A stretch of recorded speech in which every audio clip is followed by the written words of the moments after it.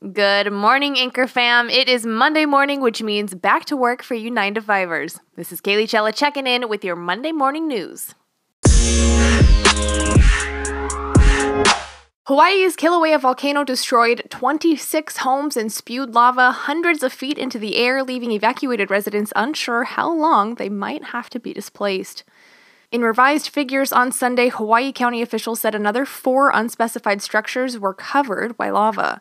Hawaii officials said the decimated homes were in the Leilani Estates subdivision, where molten rock, toxic gas, and steam have been bursting through openings in the ground created by the volcano.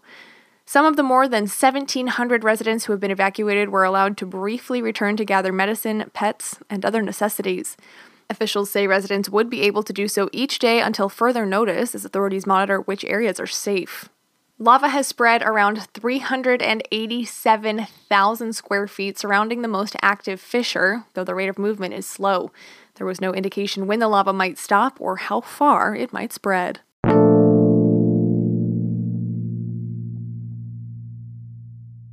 President Trump's new attorney, Rudy Giuliani, is trying hard to support his client's stance on legal challenges coming from investigations into Russian interference in the 2016 election and a $130,000 hush payment to a porn actress. But he's off to a rough start. The former New York City mayor is delivering confounding and at times contradictory statements as he mounts Trump's defense through the media in a bewildering display that has even the president's allies concerned. Giuliani's aggressive defense of the president in recent weeks has pleased Trump, but exasperated White House aides and attorneys. Alan Dershowitz, a Harvard law professor who has informally counseled the president, said on NBC's Meet the Press that recent developments are aiding the efforts of special counsel Robert Mueller. Dershowitz said, quote, "It seems to me that the approach last week of the Trump team plays into the hands of Mueller's tactic to try, at any cost, to find technical violations against lower-ranking people so that they can be squeezed."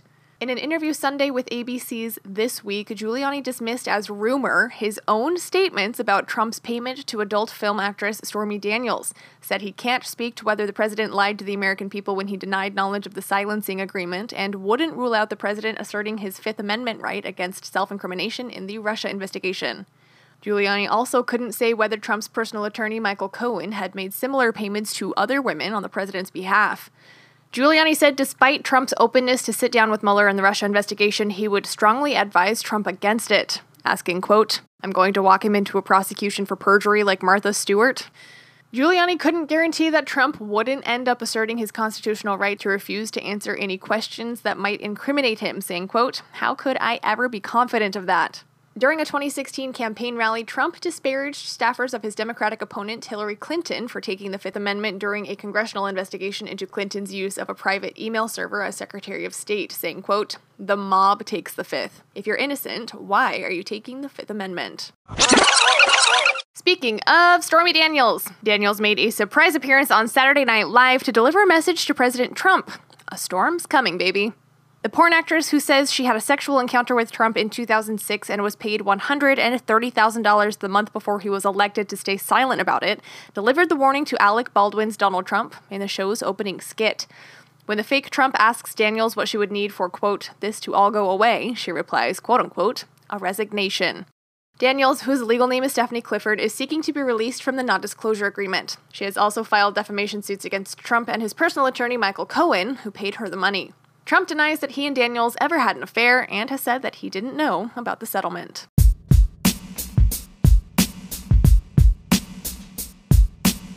Thanks for tuning in. See you tonight. Kaylee Chella, out.